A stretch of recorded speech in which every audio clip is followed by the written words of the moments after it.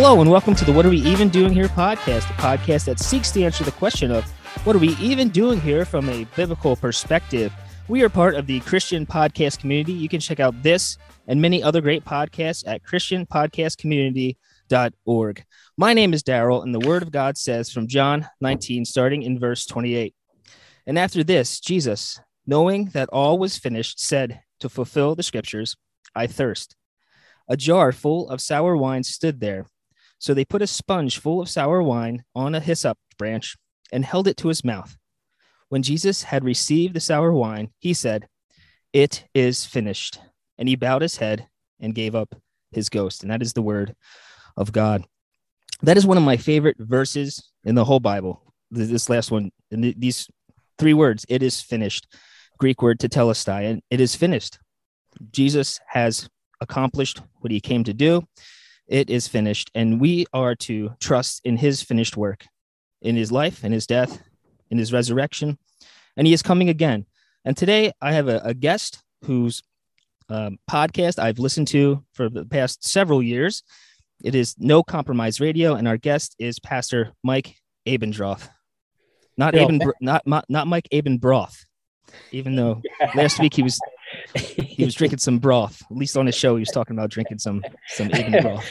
I went, Daryl. First of all, thanks for having me on the show, and I appreciate your ministry and desire to have Christ exalted. And those verses you just read, it is finished. You think about the work that the Lord God gave the Son to do, and I remember Jesus said, "I always do what's pleasing to the Father," and that was in his life, and then capped off at his death. And as you said, tetelestai, the debt has been paid in full.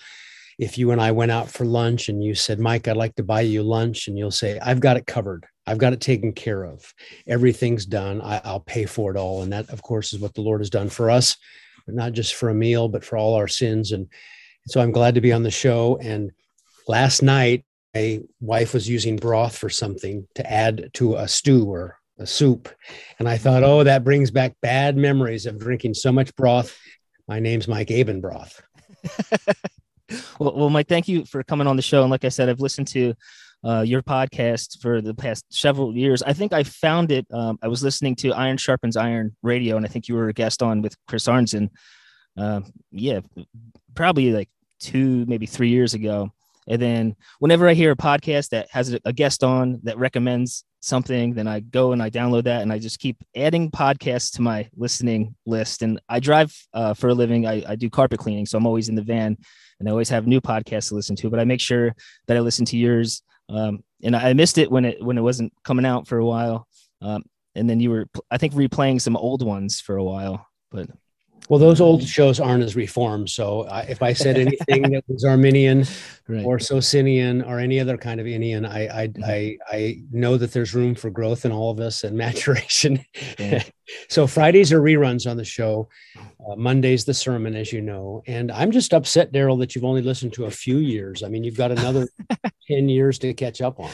10 years. Yeah. Well, I also, I think, first saw you in a video. I was researching something about Anne von Scamp because somebody that I know was recommending her, and I was like, no, and, and I was trying to find some resources to send them, and I stumbled across one of your videos about her.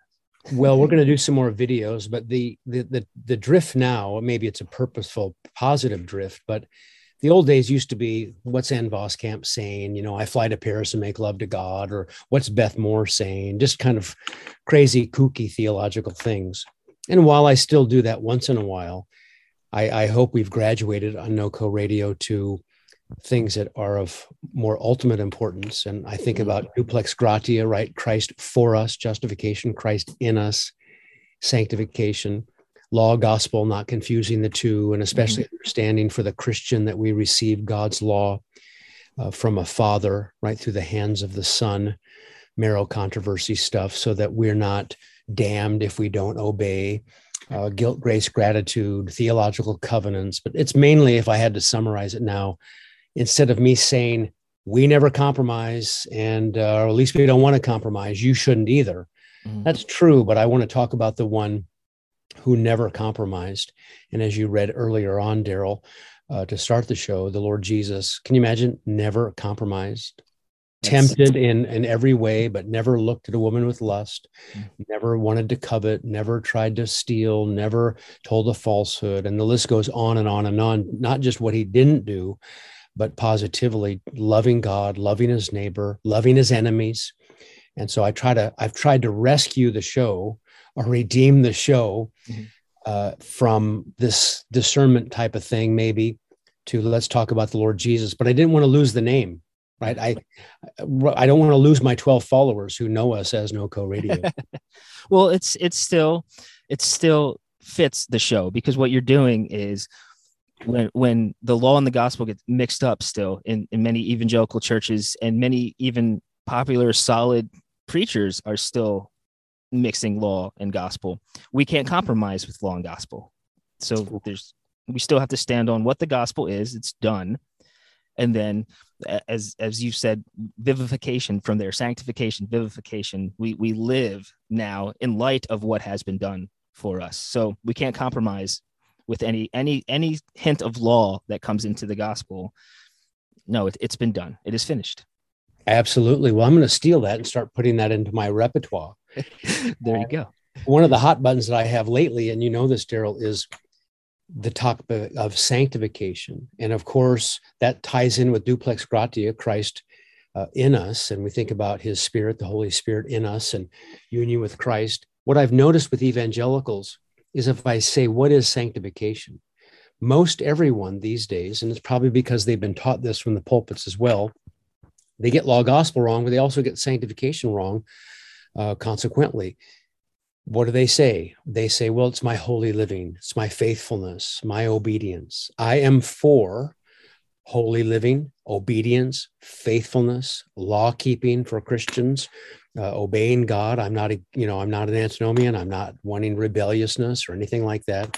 But sanctification, properly speaking, strictly speaking, is the work of the triune God, a supernatural, sovereign work, his alone. That's why we call it monergistic, mono alone, erg work. God alone works. God, thank you for sanctifying me. God, please sanctify me. Not we sanctify with God, we're co-sanctifiers.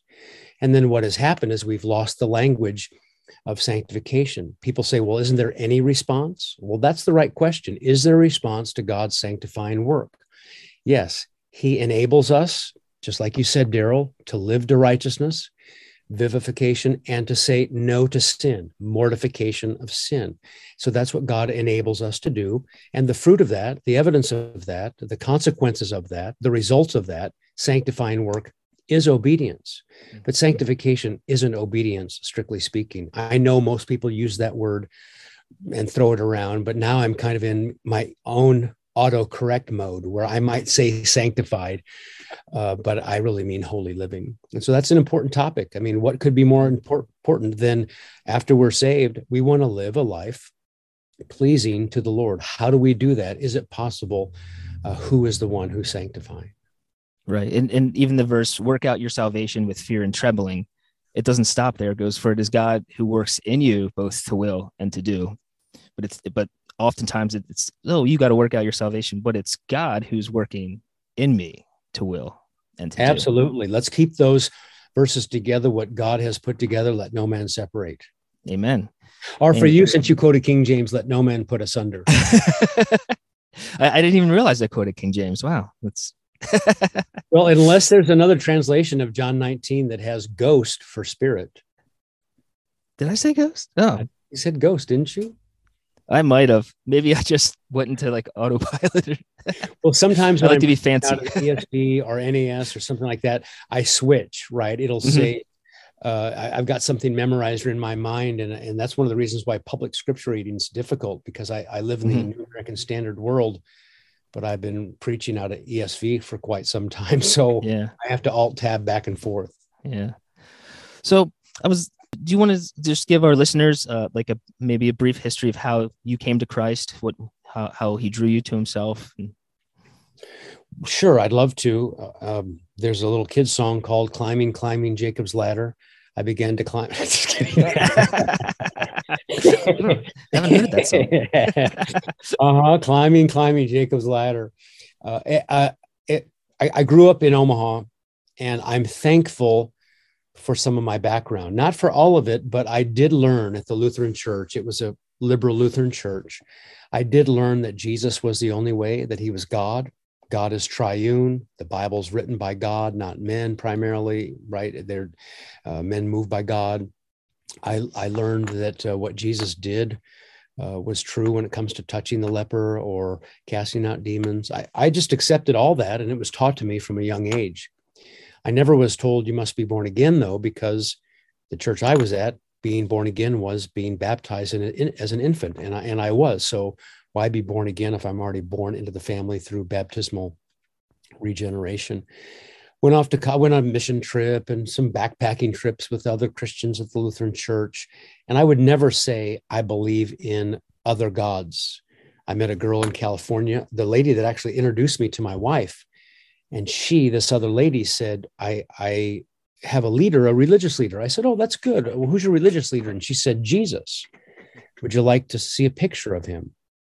And it wasn't some second commandment violation with some German looking Jesus. It was an actual man standing next to her named John Rogers, this cult leader who calls himself Jesus. Well, I knew that was false, but demons can believe, they shudder. I had a false faith, a faulty faith, a damning faith. And my father died in 1989. And I remember picking up a Bible while he was dying, thinking, I know the answers are in here, but it's an undecipherable book. I can't figure it out. I could tell you Matthew, Mark, Luke, and John, but I need comfort. I need hope. Where do I go? So I just kind of tossed it to the side. I didn't slam it down, but just I can't understand it. And I began to think to myself, I have to figure this out. I have to figure out life, death, heaven, hell. I don't know. I could parrot things, but I don't know personally. And my wife, who was just a friend of mine at the time, she said, well, there's a thing called Christian radio, and you can learn the Bible on radio instead of driving around LA listening to punk rock and sports talk. Why don't you listen to the Bible? So I started listening to the Bible taught. And I remember one time, Daryl, to fast forward, convicted of my sin, knowing I needed a savior, and they were having an altar call. And I couldn't go up to the altar call. I mean, it was recorded weeks earlier. There was no altar to go to. There's no altar anyway to go to in a Protestant church. But I remember trying to move up front to the dashboard, right? I wanted to make I didn't know it was simple rest and believe and trust and accept and receive. I knew the word believe, but I wanted to show my faith. I remember almost trying to scoot up to the front by the defroster, right, to show that I wanted to believe. And the Lord, through reading the Bible and through Christian radio, saved me. And that was in 1989. And after that, I just had an insatiable appetite given to me by the Lord to know the Bible. I thought, I'm going to know this book. When the pastor said to me, Mike, here's the Bible. Pat was sitting there, Marcy, my mom, and I, and the pastor said, here's the Bible. What do you want me to say about your dad from the Bible at your dad's funeral? I just said, I'm hurting. I don't know. Pick what's best. But deep down, that was a real pride crusher for me, because I don't like to be put on the spot like that. I need to know. So even with bad motives, I thought that'll never happen to me again. If somebody hands me the Bible and says, what's this say? Or tell me something about it. I don't mean perfectly, but I'm going to know that book. And so I just began to study, read, listen. I went to a bookstore and I was looking for some type of intro, boot camp, 101 Christianity. I couldn't find it. I'm like, what is going on here? I just would like to learn the Bible. Anyway, got plugged into a local church and began to learn and grow, and then went into gospel ministry. But the short of it was, I wasn't looking. God brought trials into my life to made me think about eternity, life and death, and then my own life and death, sin and hell. I realized I was a sinner by the convicting work of the Spirit. And then that same Spirit, through the preaching of the word, made me alive, right? He made me alive. It gave me new life. And while I was rich in sins, Ephesians 2, 1-3, God was rich in mercy, and trusted in Christ in 1989. Amen. Thanks for sharing that. I like to hear their stories, and I know testimonies aren't the gospel, but it's a tool that we can use. So, but thank you for sharing that. And what I like is you were listening to Christian radio, and then eventually you're making Christian radio. That is, Well, isn't that the wonderful thing? When something is touching to us, meaningful, important, we've received something that is good like that, and it's no different than a grandpa who teaches his 5-year-old grandkids scriptures and the Lord Jesus, and then all of a sudden that same grandkid, he grows up and he's a grandpa and he says, I want to do that exact same thing. And it was so valuable for me to learn from the radio and now podcast or whatever. I thought I'd like to do that. I first did it for the local church here. I don't know who would ever listen, but it started getting some traction, and it's not that popular, but in our circles, many people listen. I was on Todd Friel's Wretched Radio for a while, substituting, so that gave NoCo a little bit of a boost. And if anybody listens, great. If nobody listens, great. I get to articulate things, and I know the Lord takes care of the depth of our ministry, or the breadth rather, and we just want to respond with being faithful and talking about Jesus. And so I've traveled the world because of No Compromise Radio. People listening, have me come and speak, meeting friends like you, and so I'm very, very thankful. Amen. And we're thankful for you and for your ministry, and we're thankful for Christ. So let's talk about Christ and the sufficiency of Christ. So sufficiency of Christ, we hear that often a lot, but we don't often hear it taught well. So what is, when we refer to the sufficiency of Christ, what does it mean when we say Christ is sufficient? Sure. What I try to do sometimes when I'm learning or teaching is I want to use contrasts. So let's say I don't know the Latin root of sufficiency. I don't know its etymology. I just think, okay, what's the opposite word that will help me as I try to define it? The opposite of sufficiency is deficiency. You're either sufficient or deficient. And when we think about what the Lord God does, Christ the Son, if we think about salvation and then sanctification, is Christ sufficient or is he deficient? If he's deficient, we need something else. We need maybe more than one thing, similar to there's only one God. Because if there are two gods, well, we'll give one God 50% worship and the other 50%. I mean, what do we do? And similarly, when it comes to salvation and having sinners redeemed and reconciled, is Jesus sufficient? Is he adequate? Is he all we need? Or do we need something else, someone else? And so in the category of salvation, rather, I think, is Jesus sufficient? Well, he has to be. Who is sufficient enough to take care of Adam's original sin that was credited to our account? Who is sufficient enough to die for sins, not his own sins, but for others' sins? And then furthermore, that will only bring us back to point zero. Who then is adequate or sufficient to perfectly obey God's law, earning righteousness for others? Jesus didn't have to earn righteousness for himself. He already was righteous. He had inherent righteousness. So is Jesus sufficient? And I think he takes care of Adam's sin. He takes care of my sins. He takes care of earning perfect obedience from the law. And I receive those through faith, but I receive them by imputation, by crediting, by him reckoning those things to me, even though I never did them. Even though Jesus didn't sin, he took my sins on him. Even though I didn't perfectly obey, I received Christ. So when I think of sufficiency, Daryl, it's a great question. The first thing I think of, are there other ways of salvation? And that's why when we think of John, well, there's salvation in Acts 4, there's salvation and no other. John 14, I am the way, the truth, the life, because only this God-man, right? It just keeps expanding. For us to have a representative, he's going to have to be truly man. And for us to have someone who can perfectly obey and perfectly be raised from the dead and conquer sin and death and hell, he's going to have to be God. So we're going to have that God-man, truly God, truly man. Who could do that? Who is sufficient? Only the Lord Jesus. Then in sanctification as well, is Jesus deficient? Is he sufficient? And this could lend itself, Daryl, and I don't know if you want to get there, but this lends itself to, how does a Christian grow? How does a Christian mature? How is a Christian holy? Is it Jesus, or is it Jesus plus maybe pragmatism, maybe business principles, maybe TED Talks, maybe psychology, maybe philosophy? Is it Colossians 2, Jesus plus something else? Is it asceticism? How do we live a holy life before God who saved us? And now we want to respond with gratitude and live a life worthy of the calling, Ephesians 4.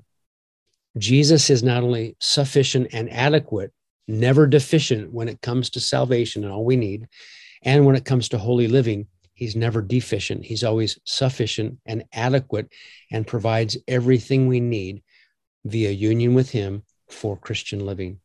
And then he's also, lastly, sufficient for making sure we get to heaven. His Spirit, the Holy Spirit, seals us to the day of redemption. We would never make it without him, the Holy Spirit. We would lose our salvation. But Jesus' sufficient work also says to the disciples and now to us, I'm not going to leave you. I know you want me to be here with you. I'm going to give you another just like me. You can trust me. He'll be there. And while I'm just in a body now and will leave, this Spirit, he will be dwelling in you, and he'll make sure you're conformed to me, and he'll make sure you're ultimately glorified. So Jesus is sufficient to glorify us. Amen. That's beautiful. And that people need to hear that, people, I don't think I'll ever get tired of hearing what you just said, that Jesus is enough. Because I often forget that he is enough. I often forget to just trust and rest. I'm trying to be enough, to please, people, to please God when I can't ultimately please completely anyone, but Jesus has satisfied God. He has made it. I just recently I did a sermon on Romans 8:31-39, and God graciously, how will God not also with him graciously give us all things? And one of my points was, what else do we need? He's given us Christ. There's nothing else to give. We've been forgiven, and it's by his work and not mine. And that's how we can know that God will never leave us or forsake us. And Paul goes on there to say we can never be separated from the love of God in Christ, because he's given us Christ. And it's beautiful. And people need to be reminded of that constantly. Totally. That's why, Daryl, as you know, on the Lord's Day, we talk about ordinary means of grace. And the first one is the preaching of the word, right? Proper preaching and the right preaching of God's word. We have consciences, they're law. We live in a world with highways, they're full of laws. Maybe people's marriages are laws, work is law, do this and you get a paycheck. And it's just our default. Our default is legality. And that's why when we go to worship on the Lord's Day, we hear about the Lord, but sometimes people don't want to hear about him. They want to hear about what they need to do. I need 4 extra laws and I need to do these other things. And then God accepts me, or I feel good, or whatever. But it is incumbent upon all pastors. Certainly you can talk about laws, but in the right context, from the hand of the Son and from the Father, not the judge. So I just think, it's hard to talk about Jesus sometimes because it's easier to preach with a law heart to law people.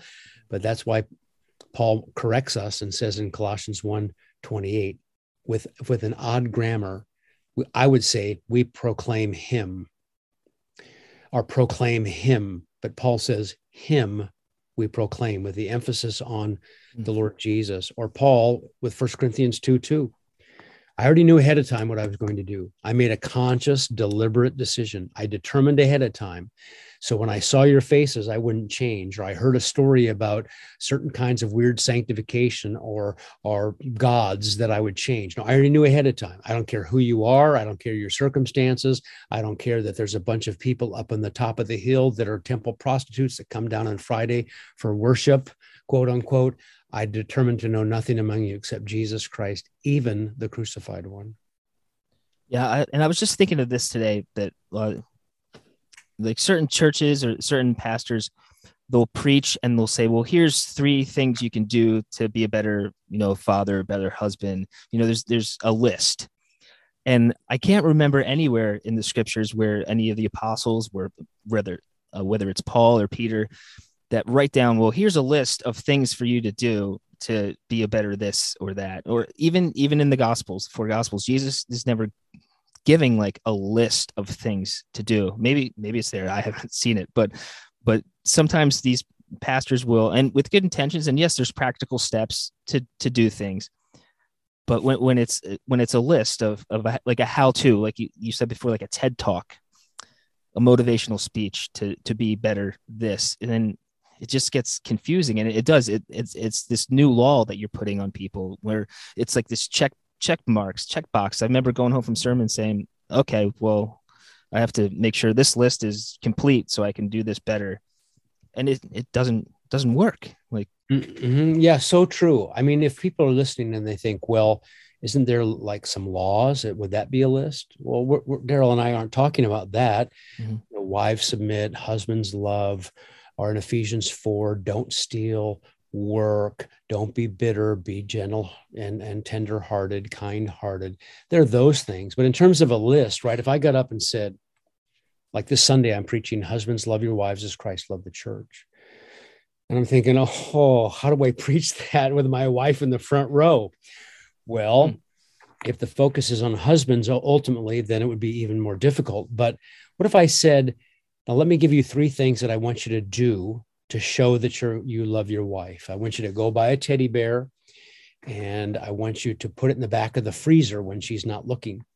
And then one day she's cleaning out the freezer in 6 months, and she'll say, oh, look, there's that teddy bear that my husband gave me. And I mean, that might be something your wife likes, but I'm not going to give it as some kind of list. I could say, we're to cherish and nourish our wives, because that's what the Lord Jesus does with his church, and church is ecclesia. It's feminine. I mean, that's just what the Lord does. And so husbands, you are responsible because of what God has done earlier in the chapters, and how he's made you united with Christ, and he's chosen you, the son's died for you, and all these things that you rehearse your position.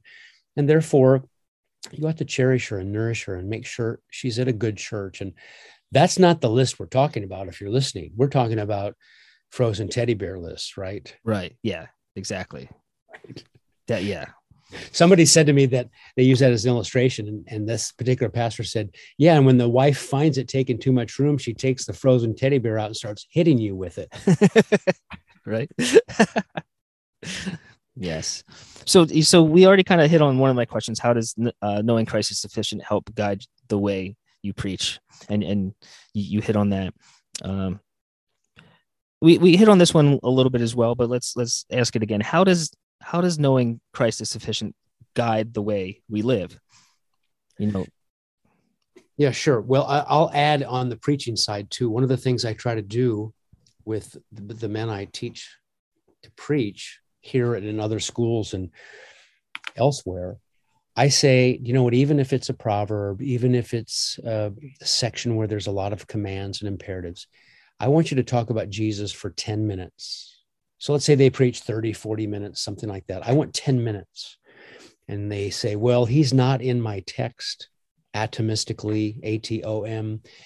And I said, well, he's in the sweep of redemption. He's in the drama of redemption. You might just have to step back a little bit to see where you find him. I mean, he's not in a particular verse. I mean, dog returns to its own vomit. I mean, Jesus isn't in the verse. But I'll tell you what, I can easily talk about Jesus from that verse. If that's my verse I have to preach, they say this is your only passage or that you preach from. You can't go verses before, verses after. It's not that hard to talk about our pitiful state without Jesus. Right? I mean, I had a dog for years. We loved that dog. She died a couple of years ago. Her name was Jetty. And when Jetty threw up, I did not let the kids wipe up the throw up. I said, we're going to have a little lesson here in Proverbs and in Peter. And that dog would look. And first the dog thinks you're mad at them because it's like going to the bathroom in the house. They know that's a no-no. Then it's the throw up. No, I'm not mad at you. And then slowly they start inching closer to that throw up. They start smelling it. They do a little lap or two, and then they just wolf it back down again. And you know what? When you think about sin, how crazy it is, how deceitful it is, how enslaving from Satan it is, that's exactly how we dealt with things. Right? We might wear a suit and a nice dress, and we might be upstanding citizens helping our next door neighbor, but that's what sin does. And you think, that is awful. And then you think, well, there's a remedy for that. So we could easily talk about the Lord. When it comes to preaching, by the way, that's just my ADD radio where I just have to tell like a little story. When it comes Well, to preaching, it's incumbent upon us as pastors to make sure we hold forth Christ, not just with the Lord's Supper, but from the pulpit, because he's the one that in our life and in our preaching, that is the lives of the people, motivates us to obey. So the big picture here, Daryl, as you know, is what's the motivation for Christian obedience? Now, all of us for a day can put our bootstraps on and buckle up and force ourselves to obey. But long-term sustained obedience is not found in law. And if it's not found in law, it's not found in practical tips or TED Talks or how-tos. The law can only guide. As Michael Horton says, the law cannot animate. It gives us no power. It shows us, right? Fonville says it's like the GPS. It tells you to stay on target, you're off course, turn around, but it doesn't get you anywhere. You need an engine, right? You're in a boat and the rudder doesn't do anything except guide you. You need the sails unfurled, full of wind to take you. That's why when we think how important is Christ when it comes to preaching, and is he sufficient in preaching, and then in the lives of the people and in my life or the listener's life today, why should I be motivated, right? And you think guilt, grace, gratitude. My great guilt, great grace incarnate, Christ Jesus, and then gratitude. And I respond out of gratitude. I respond because I'm able to. The Spirit of God dwells in me. He gives me strength in the inner man, Ephesians chapter 3. I'm motivated out of gratitude because it's no longer fear. I'm not going to be cut out of the family as inheritance and have my last name taken away because I've done something really stupid or sinful. I'm secure and I can trust the Father. And therefore, I'm motivated to obey because it's not for my position. It's not to keep me out of hell. It's because the Lord Jesus has done this for me at his cost. And you just think about the week leading up to Calvary and what the Lord went through. It's for us, right? It's for the glory of the Father. That's certainly true, but it's for us. And therefore, the direct answer to your question is we need to make sure to show Christ to people because he, the Lord and Savior, he's their only motivation. He's our only, we only have ability to obey because of that. amen. And yeah, that's a beautiful, it's that gratitude that we show because we have been forgiven and we were all sinners and we all know what we do. We all know what we think, even as Christians, as redeemed sinners, we still fight the flesh off, fight temptation off. But we know we are saved. So through looking at Christ and what he's done for us should drive us to obedience, knowing that we won't perfectly obey, but Christ has perfectly obeyed. Absolutely. Over here to my left, I have a bunch of drawings of me preaching. 5-year-olds and 6-year-olds and Nice. 3-year-olds. And they're really awful. I mean, if you can't see them because this is radio, but they're stick figures. I don't look anything like that. I mean, they're juvenile is what they are. Why do I put them up there? Well, because since I accept the little child who attends the church and she or he is listening, I accept what they do. And that is a key thing in Bible teaching, in reformational thinking. We are accepted, and therefore our works, although tainted by sin, not one of us has ever done anything with perfect intentions. Therefore, our works are accepted. We're not Rome, where we think, you know what, if we're sincere about it, then he'll accept us. No. And we're not Richard Baxter, where we'll, in the new covenant, we'll just have kind of lesser laws, not as demanding and strict. No, we're Christians and we're in Christ. We are accepted and therefore accepted in the beloved people have their works. Although they fall short, they are accepted as well. And that's what's so key, because otherwise what happens? Well, we're self-righteous like me. We lie to ourselves and say, I might not have a good attitude, but at least I did it. Or if we're honest with ourselves, we become depressed because we realize the Lord has saved us. And then how can we ever live up to these things? And we know we have bad motives. And it's like me going to Burbank, California a couple of years ago, driving with my wife to teach a marriage conference. And we get in a big fight in the car. I mean, just verbal altercation, not yelling or raising voices, but just an argument. I have to ask my wife to forgive me before I go in and teach the marriage couples.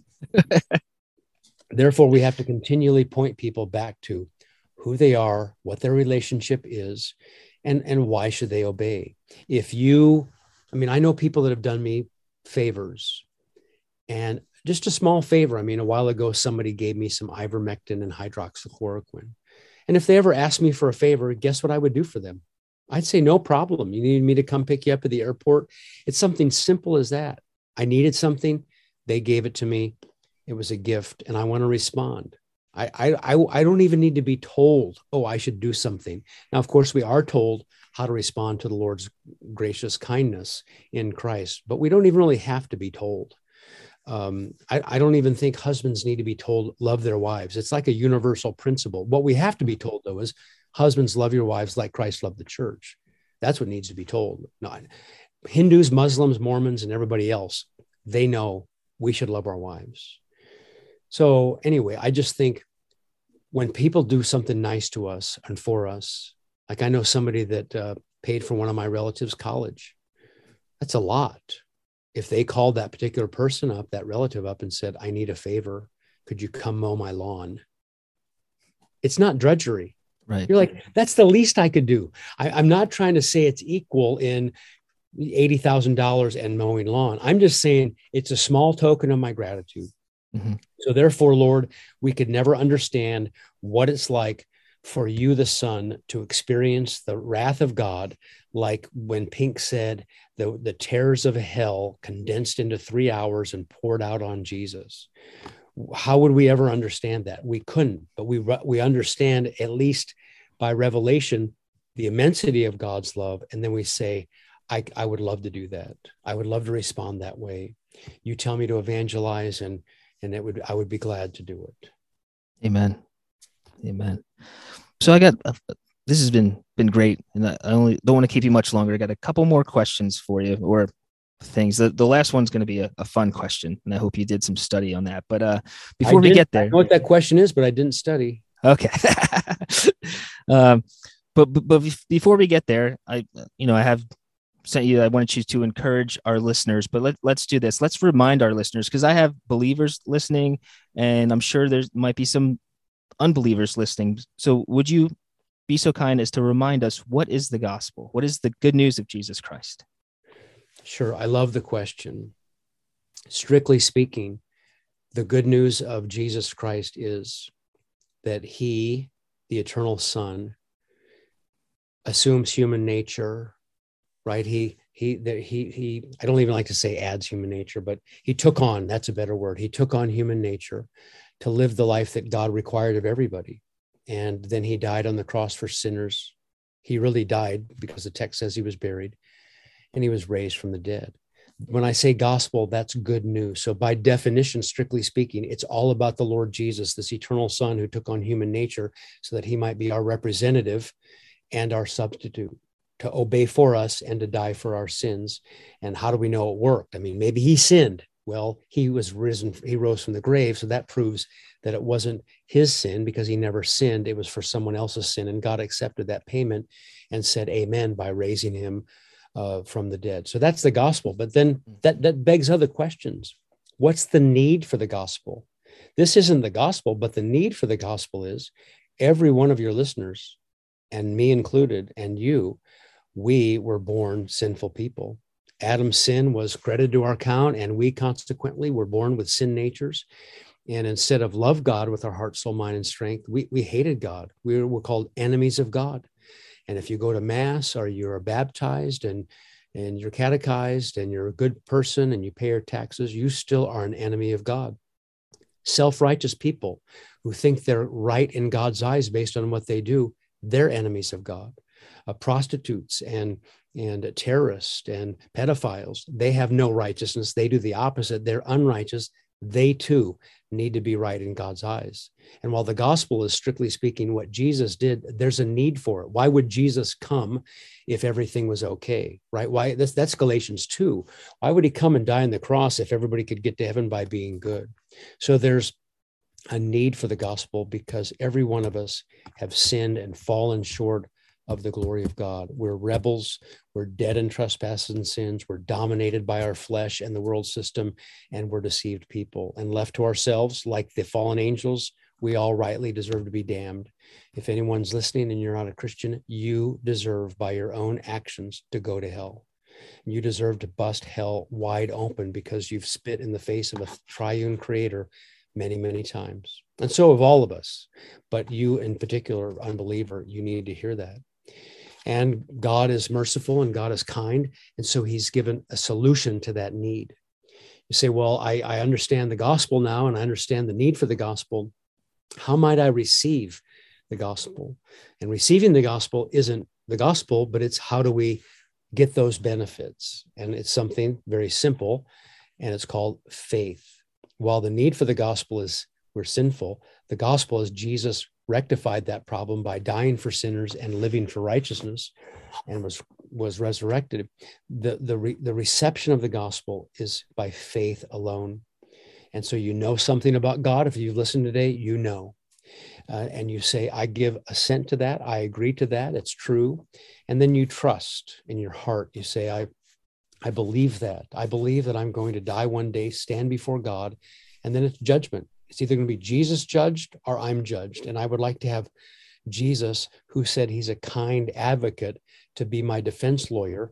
And he says, if I believe in him, he will do that. And so I will, by simple faith, take him at his word, trusting, assenting, and knowing this Jesus. And you say, well, don't I have to be baptized? Don't I have to be catechized or something else?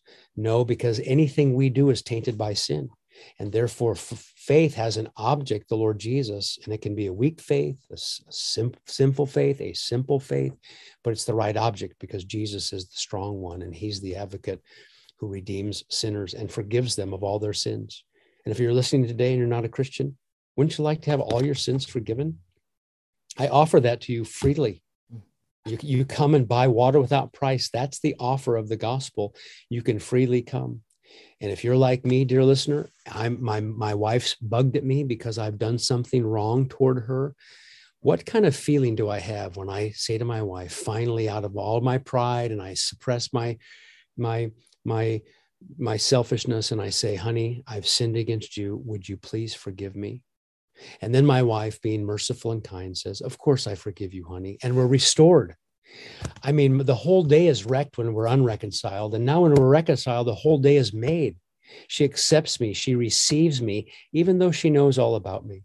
And if my wife is kind and merciful and loves to reconcile and to forgive, how much more the triune God who made you, dear listener, loves to forgive sinners. He loves to forgive sinners so much, he sent his son out of love to die for sinners just like you.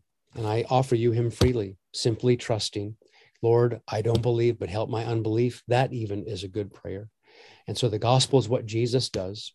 The need for the gospel is shown to us by the law, and it shows we're sinners and don't love God and don't love neighbor. And the remedy for the gospel is received by faith and faith alone. Amen. Thank you so much for sharing that. And even as believers, we need to hear that and be reminded constantly. And that just helps us so much to live a life of gratitude. Amen. So I got one more question for you. This is the fun one. This is what I've been asking most of my, I think all my guests have been getting this question. The question is about Nicholas Kim Coppola. First off, do you know who Nicholas Kim Coppola is? I didn't do any research except I figured out who Nicolas Cage was. Okay. Very good. Nicolas Cage. So this is the question about Nicolas Cage. And I'm assuming you've seen a few Nicolas Cage movies. I'm not recommending, once again, for my listeners, not recommending all Nicolas Cage movies. There are some fun ones and fairly clean ones that you can see. But Nicolas Cage, very good actor. So here's the question. If a Nicolas Cage movie was real life, what character would you want to be? And you can't be anybody that Nicolas Cage is playing. Oh, now see, I'm looking up Wiki right now, Nicolas Cage, trying to find a good thing to say. And so I'll say this at least before I answer your question. Okay. Nick Cage is not to be confused with Nick Cave. And I used to be a punk rocker, and Nick Cave and the Bad Seeds were a pretty intense band. And I don't recommend them either. So I have to pick someone in a Nicolas Cage movie, but not played by Nicolas Cage. Yeah, so it can't be the character that he's playing, but so like a supporting role, like like somebody that's in the movie with him, a character in the movie, and you could be that person. Well, you know what? This guy is so creepy. I probably shouldn't say this, but just for fun, for the sake of all things podcast wise, I think I'd like to be the guy in Con Air, John Malkovich. Ooh, yes. Yeah. Oh, what was his name? Oh, I don't know. I can't think of it, but it was oh man, it's on the tip of my tongue. I'll think of it later. Cyrus the Virus. Yes, that's it. Yes, I knew it was something like that. Yes. Cyrus the Virus. Yes. Excuse me. How's that to rescue it via internet? Yeah, that's a good choice too. I haven't had that one yet. You know, in the short time I've been asking that question, I've gotten somebody wanted to be the Harvey Keitel character from National Treasure. Somebody wanted to be what's his name? His sidekick in National Treasure. When I asked Pat Abendroth, he probably said Sean Connery in The Rock or something. Well, he said this. He said, was Nicolas Cage in Snakes on a Plane? Because I want to be one of the snakes. And I was like, what? I was like, first, I don't think he was. And what? Yeah, well, that's better than the virus thing. I think there was some kind of crazy snake show that he was in, but maybe that was something else. I'm just looking at it now. Leaving Las Vegas, Rumblefish, Wild at Heart. Yeah, he was for a period of time. He was just taking every role that was offered to him. He was just. I scrolled down the other day, probably 2 days ago, and it said Nicolas Cage's next movie is one of his best ever, and I don't even know what that is. And he's actually playing himself in the movie. It's like a parody of him. So it looks very interesting. So he's playing Nicolas Cage as Nicolas Cage. So well, the only other bit of information I have before we should probably wrap this secular talk up. Mm-hmm. Is if you go to California and you go to the winery, the Coppola Winery, you have the uncle of Nicolas Cage, Francis Ford Coppola. And when you go to the winery, they've got the desk there from The Godfather. Wow. And so you can see the cool desk. And so I didn't even have any wine when I went. I just wanted to see the desk. Where's the desk? It's like at the end. It's like at the end of the tour, you have to go through all this boring stuff first, and then here's the desk, and it's just like yeah. and then you say, well, where's the horse's head? Is the next one. It's in the drawer of the desk. But anyway, Pastor Mike, thank you so much for coming on. I appreciate your time. Do you want to tell the listeners where they can listen to your podcast or whatever else you have? Sure. On. It's thepactum.org. I was if I wasn't coming from work, I would have had my Pactum hat. I would have been wearing it right now. Nice. Well, you know what? I'm going to put a hat on that the listeners can't see, but I have a hat. Oh. That's a little slogan that I have. Henno. Sure. NoCompromiseRadio.com. Super simple. You can get us on Spotify or iTunes or anything like that. Twitter is @NoCo Radio. And we also have a channel that you can watch videos. And some of the videos I don't think are but 2 minutes, 90 seconds. And that's the YouTube channel, No Compromise Radio. And then the church that I pastor. In 2 weeks, it'll be 25 year anniversary, bbcchurch.org, BethlehemBibleChurch.org. Amen. So thanks once again. Thanks for sharing and teaching about the sufficiency of Christ, for sharing the gospel. So listeners out there, you can just keep checking out this podcast at christianpodcastcommunity.org or wherever podcasts are found. So until next time, I pray you continue to seek the kingdom of God and find out what we are even doing here. Grace and peace. And drive safe, Grady.